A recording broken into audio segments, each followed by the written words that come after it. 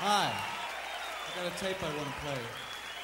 Just what do you think you're doing, Dave? Your move, creep. Take me to the volcano! So why don't you make like a tree and get out of here?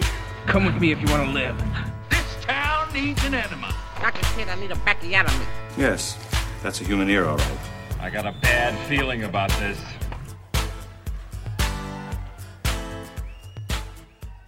So it's come to this. A couple of car guys. Oh, here we go. The big car movie. Couple of car guys right here. You want to talk about a couple of guys who love movies and are big into cars? It's these two. It's like I don't even try to be the car guy, I know. but we just end up watching these movies, and they're all car movies. I'm Eric. I'm Charlie. I don't know why I'm so drawn to car movies and to no other car situations. I hate cars in real life. I hate my car. Cars are a constant source of stress for me, and I love every single car I movie. hate the loud cars in my neighborhood and Yeah. the fast cars that put me and my baby in danger.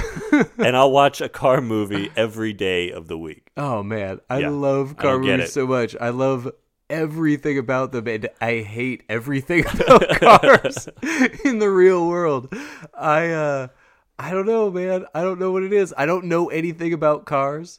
I watch all these movies that are only famous because people are like, you see, when he's using the 450 Mustang header. And then I'm just like, just see that one that went over the bump? Yeah, exactly. And like, Car go fast. Yeah, man. Car go I am fast. so into car movies. Yeah, car make loud noise. That's And- all I need to know. And this movie, is Bullet like actually a good movie?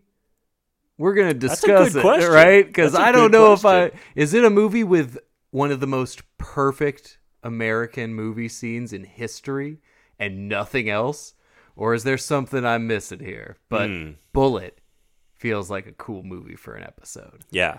I recently got to see The Blob and The Bullet as part of a double feature. Yeah, the Steve McQueen birthday package over at Cole, Yeah, right? and seeing these movies on the big screen was a joy. Seeing this scene in Bullet is a joy on the big screen. But it really made me watch this movie for the first time, a movie that I've seen like 4 times. Mm-hmm. And this could just be a movie with one perfect scene that has become one of the most iconic movies in existence. If you're going to say, any movie that's iconic for one 10-minute chunk, Yeah, it's Bullet. it's Bullet. And that's all you ever heard about it. Does growing anybody up. else know anything else about Bullet? Are we going to be the first to talk about the rest of Bullet? It's got Steve McQueen. So there's yeah, a great car chase about halfway through. when I saw the Blob and Bullet, I think I said I was all excited to see like, oh man, let's see 10 years difference in Steve McQueen, right? Yes. Well, let me tell you, Yeah. Steve McQueen just looked 47 years old at the age of like 19 through death. Yeah, we just talked about the Blob, and 10 years later in Bullet, I think he might even look younger than he did in the Blob, Yeah, decade later, which is right? crazy. Yeah, he's still got the big mole on his cheek. He's still got the weird kind of foofy blonde hair. Love his hair And the really Love his jagged, short mod cut. not crater-like, but like deep features. So we'll find out if Bullet's actually a good movie or not. Okay. But one thing undeniable, Steve McQueen's look is cool in this movie. This was a look that inspired looks in 1968. Yeah, and we've done a few like 70s movies, cop movies, car chase movies, but this one is like the granddaddy. This is the big one. This I one think, that kicks off the whole influenced genre. so many of those movies. Yeah. And Steve McQueen's look was like desert boots and that turtleneck, Man, the jackets, brown you know? sweaters, jackets with the elbow Yeah, patches. the elbow patches, man. You think about the next era of fashion, like guys were lifting this look directly from McQueen and Bullet. I mean, it's in San Francisco. It could get chilly there, so it makes sense. He's got a big.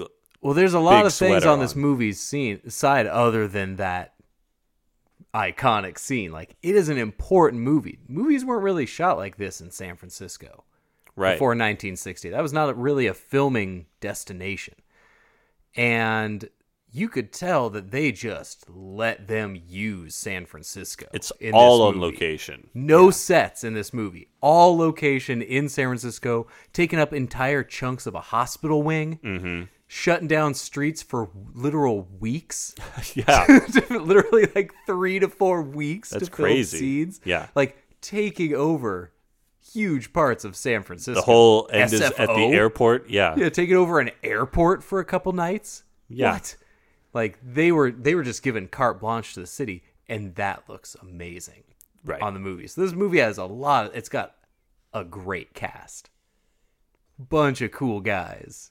Oh, man. You know, we love movies with cool guys. Yeah. This is, again, another one where I couldn't help but think of Once Upon a Time in Hollywood the whole time watching this movie.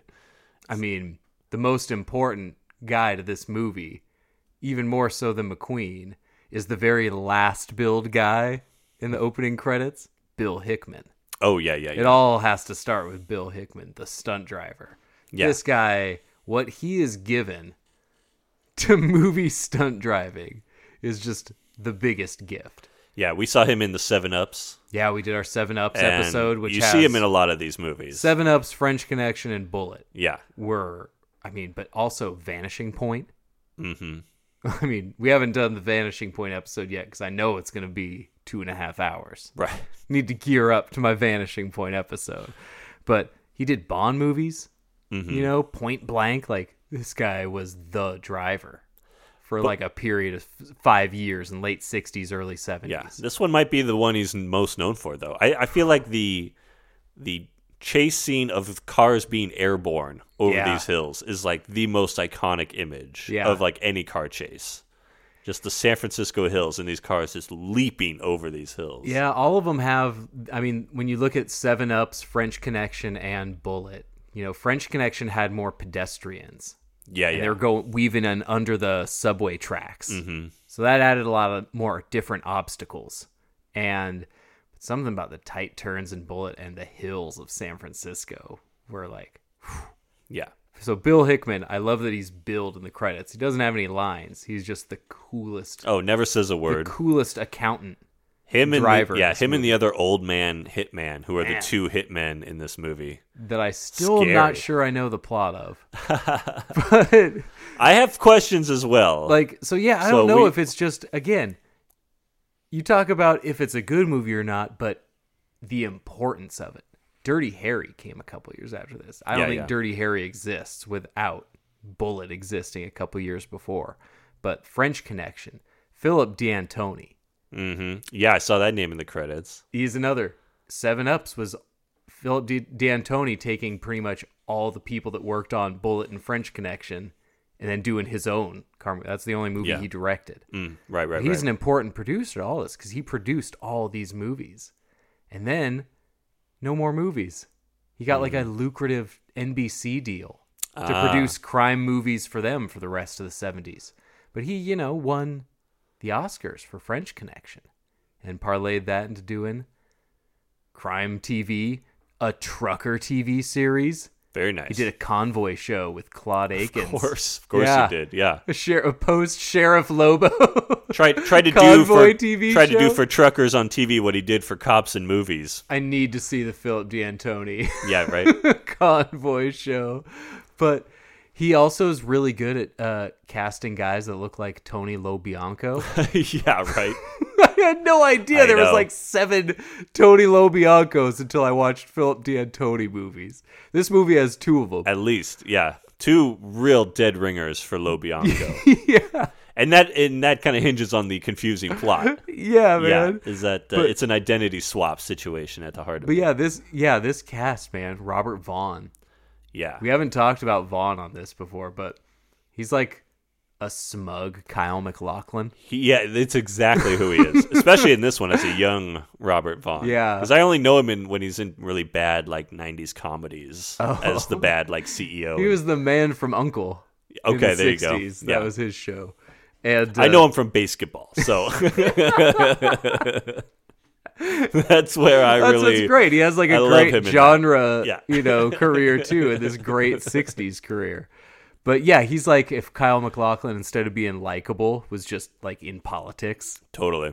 And so could be the bad guy, could just be an inept politician, or he's just an asshole. I could never tell how far the conspiracy extends in this movie. I didn't understand the conspiracy in it. I didn't understand the politics in it. I didn't totally understand the plot. Yeah. It has a really complicated plot. And so I think I've seen this movie like 3 or 4 times, but I think sometimes on a given day when I'm watching a movie, I just get distracted if it's got cool guys. Yeah. That can be enough for me. I don't give any care about the plot. I'm just looking up to watch Don Gordon with his cleft chin. Yeah. Well, yeah, no one's walking away from Bullitt being like, can you believe that plot? Yeah, right? No, yeah, that's not the takeaway. The plot is so incomprehensible. And instead, I'm just like, hey, is that Vic Tayback? It is. Right. Is that Norman Fell? Strong. Mr. Roper's there? Strong. You I know. I couldn't help but think, Norman Fell looking just like he does. Simon Oakland at me, like, geez, all these great 70s TV guys are all in one movie. And so I think I'm just distracted by all this. A young Robert Duvall before The Godfather. Oh, yeah. And that stuff. As the cab driver. Talking guys that look 47 when they were... For some reason, and McQueen. Yeah, watching it again in preparation for the podcast, I saw it twice in the last few days. Because, again, I was like trying to figure shit out. In between going like, was that Robert Duvall driving the taxi? Yeah. He's got only really one scene. He drives a bit, and then he's got that one good scene in a car. But he's got a good credits billing. So. Yeah. He drives McQueen around a little bit. Yeah. Good cabbie talk. Another guy that looks 45 when he's probably 20. That's when Robert Duvall was getting the roles that would later be done by Ed Lauter. Google it, guys. Robert Duvall graduated to Godfather, and Ed Lauter's like, I'm getting the balding ginger cab driver. Like, just kind of like McQueen could have been just another character actor. Exactly. And becomes a leading man with a unique beat look. Up on the Man from U.N.C.L.E. Duvall does the same, being bald in his early 30s already, just like... Took the Mr. Burns look and took it to like the best career possible, right? And he's great. It's he great. Should. So like, right? Again, there's all these great guys in it. When Bill Hickman shows up, you talk about a long line of Cliff Booths. Yeah. Bill Hickman's the Cliff Booth side of things. Such a great face. Yeah. He's scary in this one. He is, man. He's the driver, and I think he's the shotgun man. Or is he just the driver? Oh, no, the other guys, the weird Alan Arkin guy is the shotgun man. Yeah. He's just the driver that is always the calmest, coolest. Right. Yeah. And we see him, when we saw him in the 7-Ups with Richard Lynch driving around, he had already kind of grown out like a 70s hair. Yeah, that sideburns and the shag. But this one, he is like, While he made Richard Lynch like thick glasses, his pants. Yeah, but here he looks like cool Milhouse. All business, cool Milhouse. Sure, he's got thick black glasses and just like a Simpsons upper lip. Yeah, he's just like the square face. They even reference, he had a square face, great face, and the older man who's with him. The hitman. Good hitman, too. Anytime I see an old hitman, I'm like, scary dude. Hitman in his late 50s? Yeah. Oh, that guy's carrying a shiv in his boot. Yeah, there's a reason why Bronson was able to play a hitman. Like, that's a cool old grizzled hitman. That L.Q. Jones kind of hitman. Good guys. But So, a lot of good guys in this. And the director, Peter Yates, has made We Need to Do a Friends of Eddie Coyle episode. Oh, yeah. One of the greatest crime movies. I know you brought that up before, yeah. Such a powerful, great, quiet crime movie. And then, Breaking Away, The Deep. Cool career, right?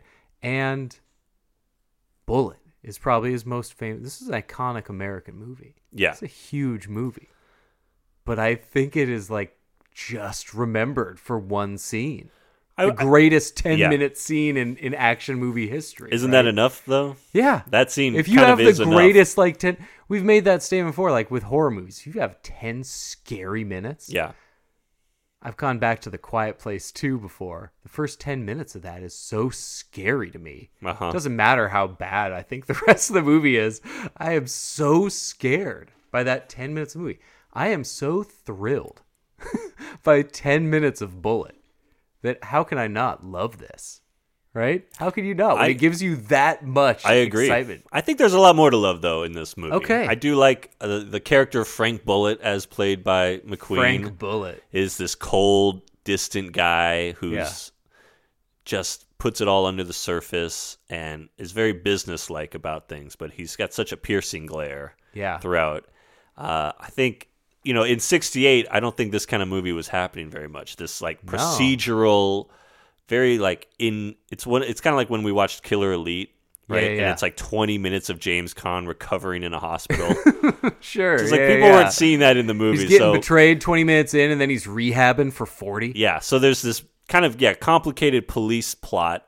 There's a long like hospital recovery scene. Mm-hmm. There's a long investigative scene. There's them going through evidence luggage for like 5 minutes. I think an important difference is there were these kind of movies, but they were with older dudes. Yeah. These were the movies that like Spencer Tracy was doing. Or like Frank Sinatra did The Detective. You know, the guys that are older were playing these roles. McQueen was like the cool guy. He was the cool guy playing this. But then they also he again became like a fashion icon for this, you know, with his turtlenecks and his cool high water pants and blazers with the elbow patches. Like that became a look. For sure. That was a huge look at that time, and it was a cool guy doing the cop role. Cool guy. It's weird to think of McQueen doing the cop role. And he wasn't doing the asshole cop like Dirty Harry. Like he is like a good cop who goes rogue. Yeah. To get the job done. Who starts, questioning the system when confronted with a political side of things. Right. But this movie also is violent and bloody. It's very bloody. And dudes are getting tossed around with shotgun blasts. I mean, I know Bonnie and Clyde was the year before this, but 68 is pretty early to be getting blood shotgun squibs. Yeah, this is one of those movies that breaks open. This and The Wild Bunch were real, and even Wild Bunch was more just kind of blown holes in people. Bullet had bloody holes. Yeah, big time. This was bloody squibs, so that had to be a pretty revolutionary thing for a major theatrical movie. I think at the time that really set it apart. So this is a huge important movie. You know? Right. I mean, this spawned the next decade and like plus you said, of action cinema. The cool factor, it has the same composer from the Dirty Harry theme, Lalo Schifrin. Mission Impossible theme, the Dirty Harry theme. This is like a jazzy. His jazz beat scores to these kind of car movies are so perfect. Yeah. I mean, that's why I said when this movie has a lot of things in its favor, like you can you can have a muddy plot when you get this level of great character actors, this score, the way the score built up the chase scene and the way the score hit in some other scenes was just damn. Yeah. Oh yeah. The Schifrin score is great in this kind of movie. Got a great pulse, got a great pulse beat. is a good word for it. It's jazzy, it's funky. Yeah. It's a lot of doom doom doom. The same we talked about the flute score in Dirty Harry, man. A lot of jazz flute. These San Francisco jazz soundtracks were really a thing for 5 years, and it kind of fit. It's really it's fit hip the in vibe that way, of these right? movies in the city, right? Yeah. It's him, going to clubs and there's a lot of this movie also to me watching it the second time this morning. It has so many unnecessary details. Oh yeah, that add to kind of that realism, vibe. A lot of handheld cameras and stuff. Yes, but every scene has some kind of throwaway like bit to it that doesn't seem to make like why is that in there? Like for color, right? Yeah, just the way they are questioning, Johnny Ross, who they're supposed to protect. The way that Johnny Ross is supposed to get a message at a hotel and there's no message. I know, man. I'm telling you, I don't get that. I never understood why there was no message at the hotel. I'm thinking either this plot is insanely difficult to follow or it's just a completely uninteresting plot. Those seem to be the only two options for me. Because even right from there, Johnny Ross is like, yeah, there's supposed to be a message for me. And the guy's like, well, I don't know what to say. Yeah. And just like, that's weird. And I'm just like, who the fuck is Johnny Ross? Why are we doing this? Who's? So I don't know. I guess this movie is fun enough to be like, oh shit, is this the chase? Yeah. But there are some scenes of cops standing around with a heel kicked against the wall waiting for faxes to come through. Oh, a lot of standing around for the telecopier. Yeah, that's what I mean. It's just like, why are we having a whole thing where we watch in real time the telecopier working?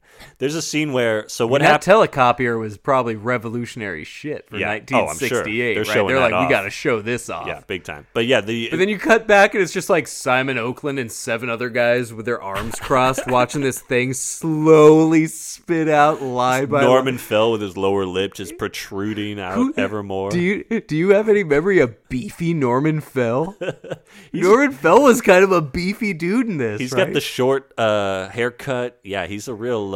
I just think of looks like a hard ass. Mr. Roper. Yeah, but he's kind of like a guy wearing a suit. Yeah, in this movie, he looks like a tough guy. He does the first of many of just showing the badge without even saying anything. Great dead-eyed badge shows. There are at least a dozen different scenes where a cop just shows someone their badge and then walks off to do their thing. Like, don't even talk to me. I'm a cop. Yeah. But yeah, it's I don't know. It's the plot is essentially they have to protect a witness. The mob is after this guy from Chicago. He's supposed to testify. They have him hold up. Somebody claims to be Chalmers, the politician who's running the show. Okay. The killers what's come he in. running? What kind of elite society is Robert Vaughn in charge of? The witness unlocks the door. Killers come in, shoot the cop in the leg. Okay. Shoot him.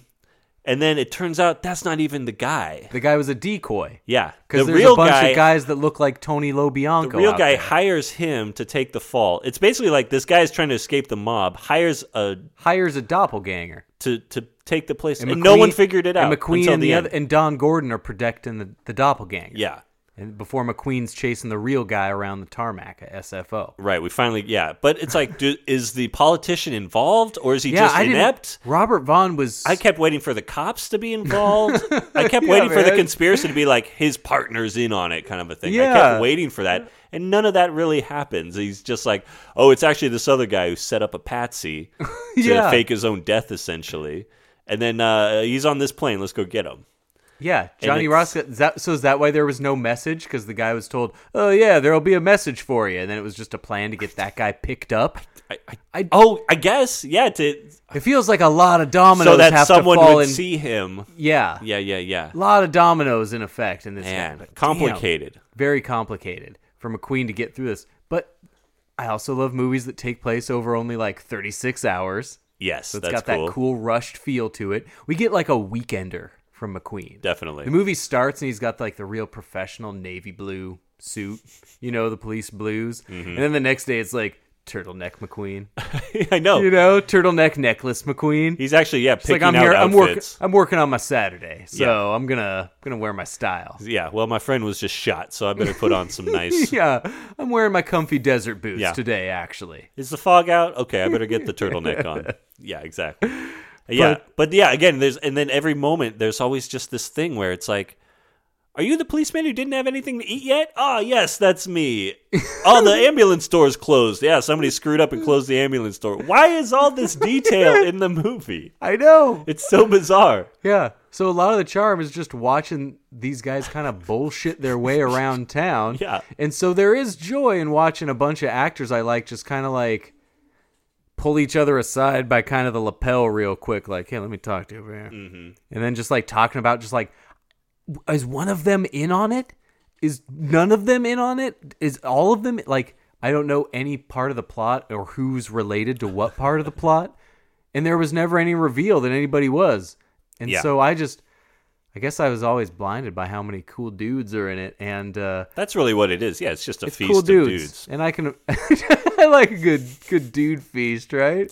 And Jacqueline Bisset looking very cute.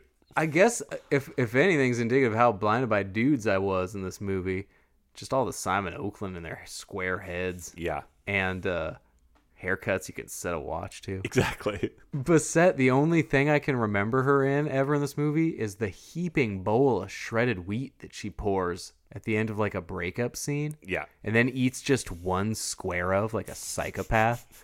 Just this heaping bowl, and she's going one square in that whole bowl while McQueen drives off through the window in the background. It's not great. It's Tough not a great for girlfriend role. It's really unnecessary. She's loving this cool dude, and he's just a guy who's actually just a boring cop. Yeah. At the heart of things. They just seem to have nothing in common. Yeah. Except they're both beautiful people. Yeah, they're both good-looking people, and you can see, but they're just in the middle of like a doomed relationship. He has to bring her to a crime scene at one point because his car gets wrecked in the car chase.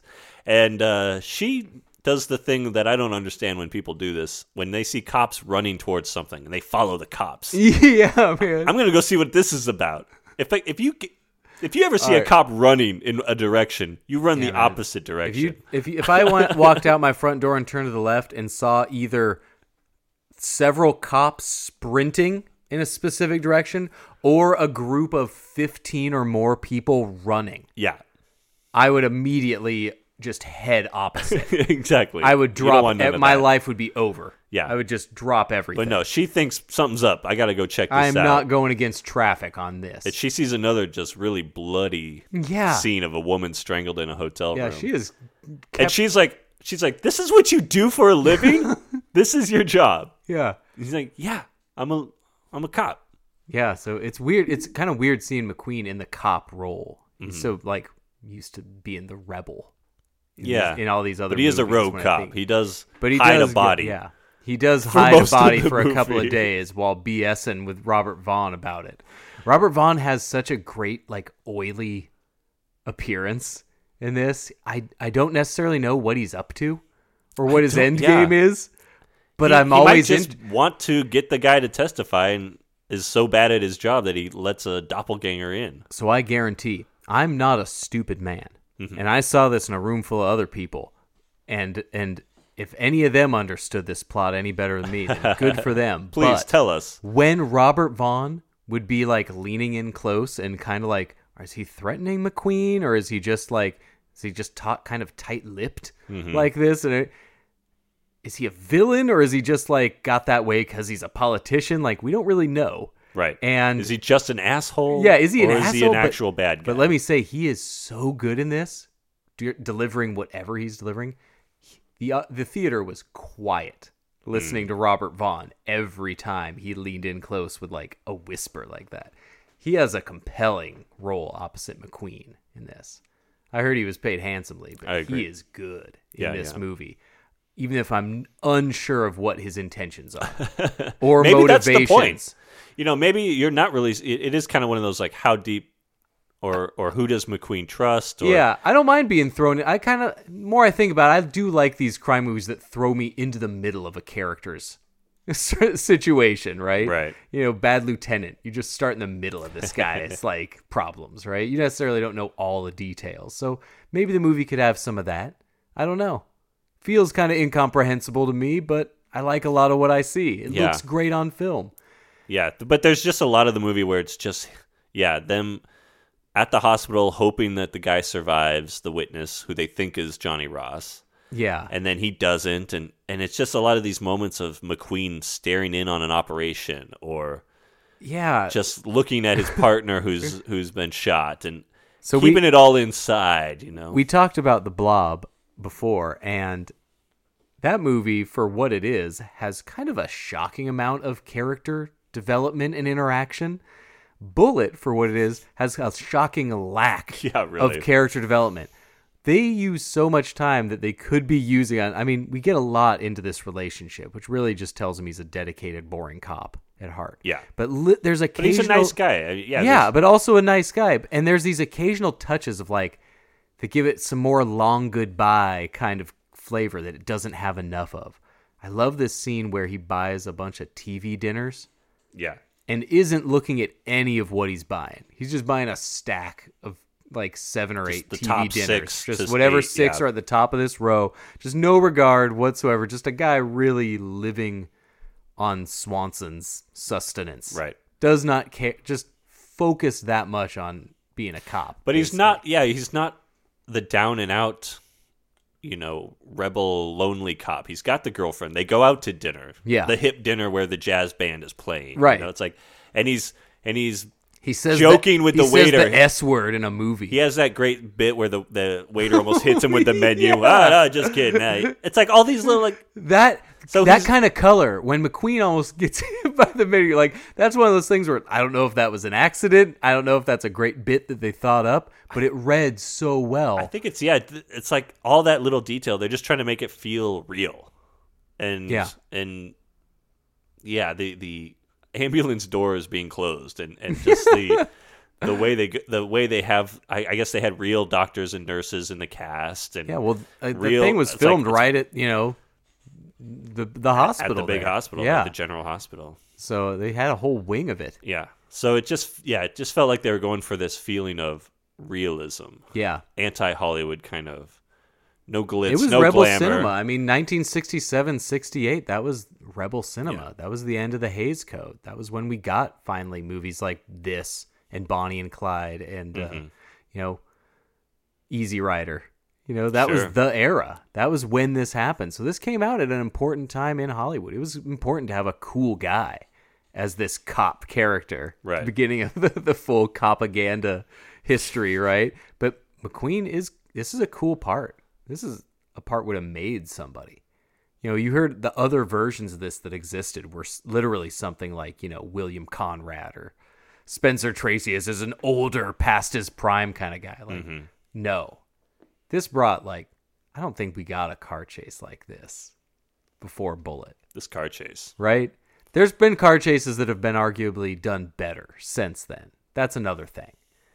But I don't know if we got something before this. You go maybe the chariot race in Ben-Hur, right? That's crazy, right? That's crazy shit, right? Any one of those races where you're like, I think 7 horses died.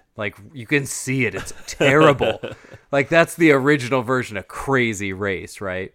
But car races, man. Bullitt, that started the mold. And it's right? And it's Steve McQueen actually driving. Yeah. And for most of it. For a lot of it. Yeah. You can see him driving more than McQueen you would had a guy. before. McQueen had a guy. Yeah. You're going to have a guy. Bud Ekins, I think. Bud Ekins, right? Yeah, man. But he was a guy that he'd been around since the motorcycle jump in, baby. The motorcycle jump in Great Escape, Cincinnati Kid stuff, Getaway. He was McQueen's guy. He was his double. Yeah. This guy was like a legendary motorcycle stunt man. How cool is it? Any movie that's got a guy like Bill Hickman and Bud Ekins. Yeah. Very cool. Automatic pass, right? Yeah. Getting those kind of stunt guys work in cool work. How, man? A stunt guy getting to do just a 10-minute chase scene in the middle of a movie? Yeah. Cool cars. You get your... the Charger and the 450 Mustang. The Mustang. We're a couple of car guys. As you can hear it in my voice. All the car stuff I know. Yeah, I'm like, the one with the Ford and the greenish Dodge. one. Yeah, American cars. That's what matters, right? But yeah, McQueen's Mustang and Bill Hickman's black Charger, dude. This chase scene, I was like third row for this. I wanted to be sitting underneath it like when we saw Stop Making Sense. I want to be in this movie, right? Yeah. That is one of my body is clenched up for every left turn of this. And it starts like a real cool cat and mouse. Uh-huh. So McQueen is driving around with the cabbie trying to retrace the steps of the witness who gets killed. Yeah. He gets dropped off at his own car. Like an hour in? It's about halfway through. Yeah, maybe hour 10 in. Gets dropped off at his own car. Notices the black Charger following him. And it's the 2 hitmen. Yeah.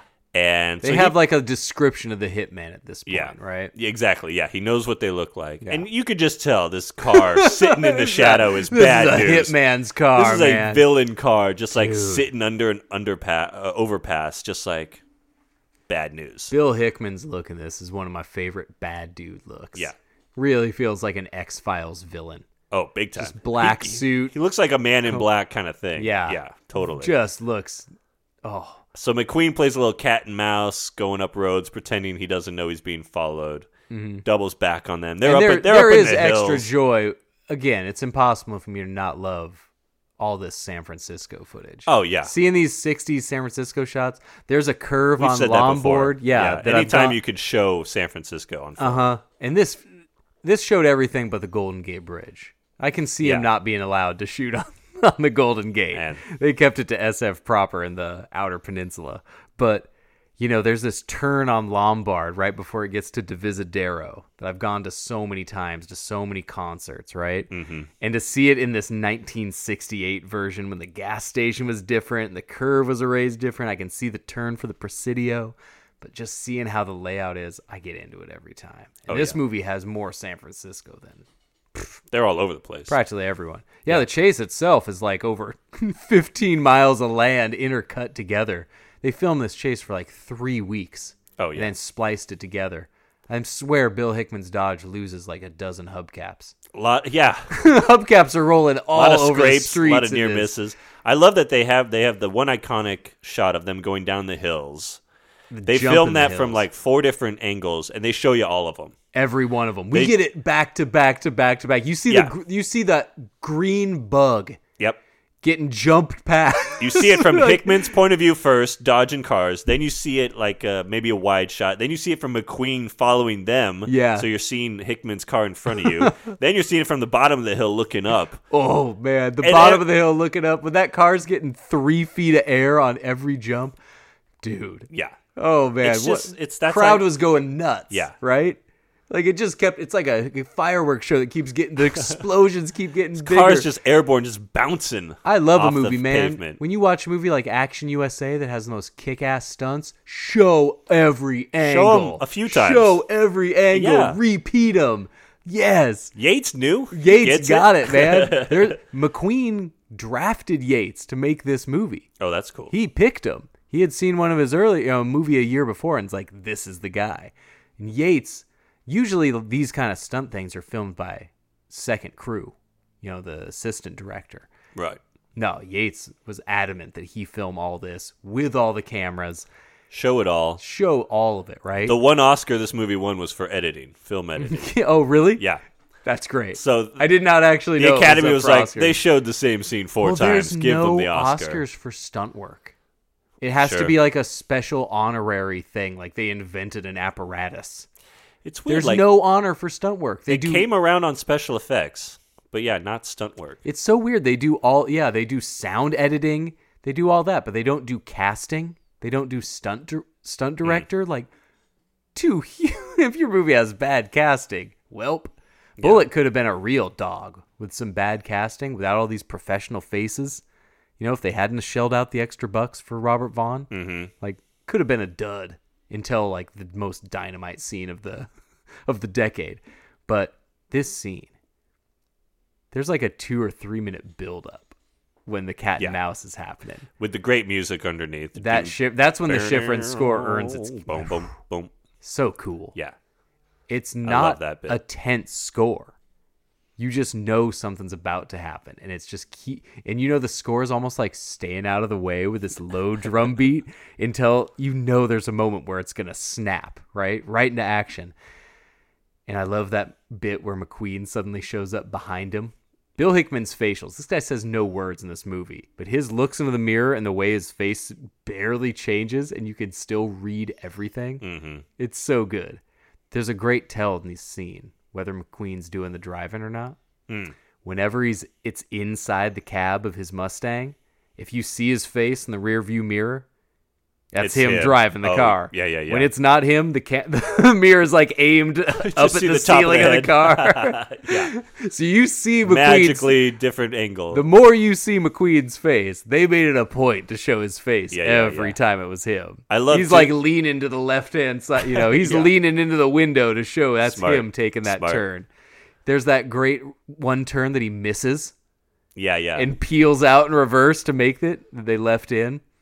Oh, yeah, he wasn't supposed to make... I don't think so. Maybe that's lore. I don't know. Yeah. I thought it was he missed the turn, but they left in him backing out and going out. The whole movie makes this effort to feel realistic. So, yeah, leave in the burnout. This is a gritty chase scene, man. Yeah.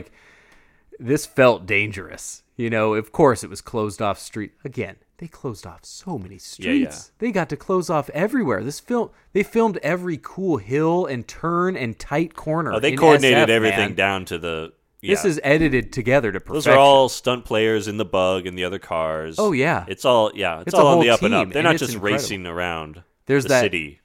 People I think to do that. You look at the... it's a movie. You look at the jumps and how amazing that is. I think that my favorite part is that first left turn. When Bill Hickman, when it does this is when the a music guy like cuts Yates, out. Yeah. When Yates does the close-up of Bill Hickman buckling his seatbelt. Hell yeah. There's this moment in the theater that everybody was just like, oh shit. And then he takes that squealing left turn. Oh, God. The music drops out. It's just squealing tires and roaring engines for the next 5 minutes. The decision to make the music drop entirely, perfection. Yeah. Perfect. We are getting that slow little like the song is building somewhere, and we think we're gonna be filled with all these like zip, zoom, like no. Once he makes that squealing left turn, and it's just engines and tires and hubcaps for the next, which we love. Incredible. I mean, and it's just like the two hitmen never say a word to each other. Isn't that great? Hickman watches the other guy just load his shotgun at a certain point. They don't. That's the great thing is they show these two. They're cool as hell to death. Hickman never looks. He does a couple of great like when he's like weaving in and out of traffic, but he handles some. You see him making some pretty wild turns with his hands there as he's just kind of casually glancing in the mirror at McQueen. Yeah. He's almost amused by the idea that McQueen's cat and mousing him at a certain point. Yeah, he respects it. You can tell. You can tell like, he is into it. He's like, I'm going to have to buckle my seatbelt for this one. All right. Respect. I mean, and then there's one point where McQueen kind of blows out again, and he thinks he's lost him, and Hickman's just got this very satisfied, like almost smile. He gets the littlest grin. Yeah. When he peels out in the dust. Got him. Yeah. When Bill Hickman's looking in the rear view, that little smile. Yeah. Oh. Then he catches up with him again. He's like, okay. Okay, yeah. Better he was get such the gun. A like, all right. The other guy's like, I guess we're getting the gun out. Yeah. Oh. I mean, every part of the scene was just so perfect. Like, the smarty pants can really talk about how, the scenes are totally made from scratch, right? Spliced together. Every turn is unrelated, blah, blah, blah. But right. I'm sure if you were like doing the mapping of it, it's like, oh, then they're suddenly in. Then they're 8 miles over here, and this like in South San Francisco. And does blah, not blah, matter. Blah. Does not matter when you can edit this together. I mean, like I said, man, my body was clenched to my chair. Right to just the very looking end. At this thing through this, just grabbing my seat, right? Like cinema classic scene, right? Yeah, right up to the final explosion. Jeez. Crazy explosion. Yeah. Yeah, great gas station explosion, barrels going up. This many years later. McQueen spins out. When he finally spins out and goes into the oncoming lane of traffic, to me, that was like the scariest. That felt like the most unplanned. Oh, like, man. There was one of those great moment. Bill Hickman hit a car while you're sliding moments that you see when the camera gets jiggled. In that one scene where he skids out right towards the camera, there were some people, I felt like such a bumpkin during scenes of this chase where I felt like one of those old-timey people getting scared in the like train arriving at station. They're like, oh dear. Like when they're coming around these turns, I'm suddenly like a cat thinking I'm about to be hit in the face by something coming around the TV. There's a few shots where they're shooting at McQueen and his Mustang's kind of not fishtailing, but kind of sliding around a little bit. Sliding. Oh yeah, you're just you're yelling to the school, watch out! Yeah, these unexpected reactions, like no. Like there's these great shots where the camera is just right at a destination. Yeah. Like the car is flying right over it or turning right before it hits it. Getting this visual, just Peter Yates just lying there. So much of the movie had been handheld that it's like tricking my brain into picturing guys just like, let me get under this car when it's going 90. Let's hope they did not do the that. Stunt work in this and the handheld camera, it made this scene even more gritty, right? Yeah. These cars skidding around corners. The cameras were just placed so perfectly to capture all these squeals. These moments where the cars look like they're about to fishtail out before they right themselves. Something about a chase scene with a couple of boats. Yeah, that Charger, man, squealing around the corner like that's a tank. Yeah, that's a villain car right there, man. It's a Fury Road kind of vehicle out there on the streets. But yeah, the hill jump that's incredible. Mm-hmm. I mean, every one of those was getting these like people in the crowd were like on the roller coaster. They're doing like whoa, like but organic. Just people were just like unbelieving how many jumps they were doing. I have driven down to Visadero a lot of times. If you've ever driven the city... The temptation. Man, when you're hitting Franklin at night and you're getting a string of greens, and it's 4 lanes. I know what you're thinking. Ooh, my God. You're coming back at 1 a.m. from a show. Yeah. But that... Oh, my God. Seeing it in action and seeing those scenes... When you've driven SF, you know that feeling of being on such a steep hill that you can't see what's on the other side of your hood. Yeah. When your hood is sticking out completely in front of your vision until your car tilts downward. You're going downhill. The cross street is flat, usually. And then you just go straight this out. point of view, like horizon that you can't you have to go kind of see past through the straight intersection and then go down again to see what's in front of you. Anything could be down there. Yeah, and you wouldn't know it until you're going in blind for yeah. little split seconds. There's similar stuff in Seattle. Sure. It feels like it has all the same annoying parts that San Francisco has. But yeah, when you're getting the POV cam in these two cars going down there, when you're just seeing the Mustang's hood before you're like, what the fuck's going to be down there? They're going really fast. It doesn't take a car going that fast to look really fast on camera. Yeah. But these cars were going really fast. These were fast turns. These were peel outs, man. Yeah. I'm a real car guy here. I know my cars. I'm loving this. As a car guy, I'm loving this talk. But this, I love it for just its importance to all future car movies. It set a high bar. Yeah, if D'Antoni right? didn't get to do this, then Bill Hickman wouldn't have got to done The French Connection. If The French Connection doesn't have that chase, Popeye Doyle doesn't win the Oscar. If The French Connection doesn't get made, D'Antoni doesn't get to make the 7-Ups. I mean, this is just so important to the best car cinema ever produced, right? So can't argue with that. Got to give it its props, even if it comes down to this insane plot where every officer is waiting for this teletype to come through, and Steve McQueen's running under an airplane. Oh, on a tarmac. The finale is holy God. Yeah, if you're a plane guy, you're also into this movie. Real plane guys movie, man. You're just seeing some up close planes on the runway taking off, just loud as hell. Dude, Pan Am was running out like 40 flights a minute on this night they at had SFO. Places to go. And McQueen was just cutting across planes. Oh my God. Yeah, they find out he was ducking under airplanes. Yeah. Oh, real ones. Yeah, definitely. What an idiot. Yeah. Holy cow. What are you proving, Dedicated, Steve? man. Jeez. A young Jackie Chan's watching that like, yes, I can do that I too. can do stupider things than that. Oh, my gosh. I know. It's him just running around out there. Nuts. Airport scenes are almost always good. I don't know if I've ever seen a night tarmac airport. I mean, Heat, I guess. I was thinking Heat throughout this because, our real witness who's trying to get away under the alias of the guy who he set up. Yeah. The real Johnny Ross, I guess. Just so you know, the real Johnny Ross is on a plane. They stop the plane. They're getting everyone off. McQueen sees him on the plane.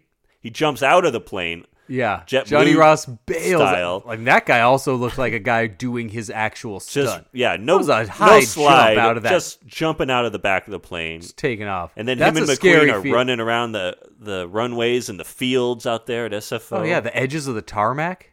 Ridiculous. Way out there in the nether worlds. Again, just like crazy. No dialogue for like 10 minutes at the end of the movie. Just guys running after each other. I love those kind of foot chases in 70s movies. They 70s movies had a lot of this. This movie really takes its time with 68. This stuff.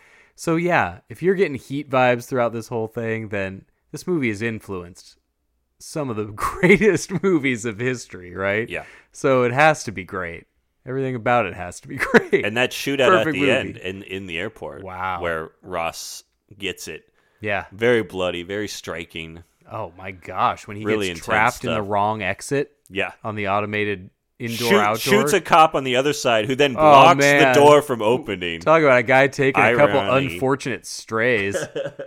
There's hardly I don't think any pedestrian at all dies in the car chase. Right. Including you get great moments of pedestrians being mouthy. That cab driver who won't get out of McQueen's way. Yeah. Hey man, check the light. Hey, my turn. My turn. Perfect. Yeah. The airport Hall of Fame extra scene, right? For that cab driver. Bill Hickman squealing off down the road, and this guy's like, nah, look my up. Turn. Fuck face. Yeah. I mean, that's perfect. But then you've got the crowd at the end in the airport, and you hear this bumpkin go like, I wonder who he was and what he did. Just like putting in the dialogue. That's what you think. Bill Hickman gets no lines, and one other guy goes, wonder what old fuckface is up to. What was all that about? What was this? Who shot that guy? Like, that's what I'm thinking when I see a man gunned down in the airport in front of me. I wonder what he did. Until Country Bub... Man, I know that sweaty guy that stepped in the scene, too. But that finish, I just kept thinking of Blade Runner at that point. Oh yeah, we're getting big crazy Blade with the Runner. references, but him getting trapped in the wrong exit, turn around, immediately Going through getting the hit, glass, crashing through the glass in front of a Blade big Runner. crowd. Pan Am is jumping at 6:55 p.m. They kept showing the clock so many times Right. in this movie in the Pan Am lounge. But, man, powerful finish. Another, reflective cop moment. Right. Get a lot of, all of society is now seeing, how the sausage is made. Right. Yeah, at the very end, he just kind of goes home and has that looking in the mirror of like, well, that was a fucked up weekend. Yeah, we get, so, this movie, as his relationship is deteriorating, which maybe would have a chance if he actually paid some attention. Maybe it's doomed anyway because of who he is. But yeah, that realization where he's letting this whole thing crumble when he thought he was fighting for something important, and it just ends with him chasing and shooting a guy at an airport. Yeah. Just like, well, now I'm killing the witness he was supposed to protect. So I'm not in with Robert Vaughn. I chased and shot the guy who I thought I was supposed to be protecting, but now I'm Yeah. I'm so stupid. I can't figure out this movie. He's not getting a promotion. I think we could say that for sure. Yeah, he's out to pasture now in his late 30s. So, yeah, man. Yeah, kind of a downer ending. Kind of a bummer. Which paved the way for the most bummer endings of movies in the 70s. Right. Every cop movie is pretty much a bummer at the end. The guy who made Night Moves is watching this and like, yeah, I can bum these people out. I can wreck their day. We got a screening of The Conversation coming up locally pretty soon. You want... Man, Nice Gene bummer Hackman has a ending. lot of like bad falls at the ends of movies. We saw that guy his get thing. driven to the point of madness and despair and loneliness a bunch. Mm-hmm. God damn, he's great. He's good at it. We'll have to do some Hackman soon. But yeah, man, Bullet, as much as I was watching this and just hating the plot, honestly, at some points just hating the plot, I cannot deny how awesome like this movie is. It deserves all the things that it gets praised for. Yeah, it's worth checking out. Yeah, if you've heard the good things about the chase and the cool factor. The chase alone, it's worth it. If for sure. any movie can be lifted by a scene, right, exactly. this chase scene can lift anything. It's worth the price This of admission. scene right? is as great as you've heard. This is 60 years old. It holds up as well, you know. I bet there was no difference in how excited people were to see it in 68 compared to now. It looks just as cool. Definitely. People were so into it, you know. That explosion ending, McQueen's peel out, like you said, realism. This movie had a lot of realism. Sometimes that's going to mean guys eating a sandwich. Exactly. The detailed coroner scene where you hear the coroner just giving his you get that long spiel. You're going to get that. Yeah. It's that movie, but it's an important movie. And it's on HBO Max. Watch it right now. Looks it looks good. great today. Sounds great.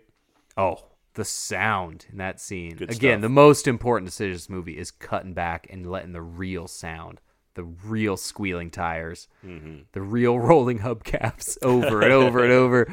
Let that just shine. Sounds incredible. It's perfect. Came to this. It did come to this. I'm Eric. I'm Charlie. Thank you so much for listening. Good night. Good night.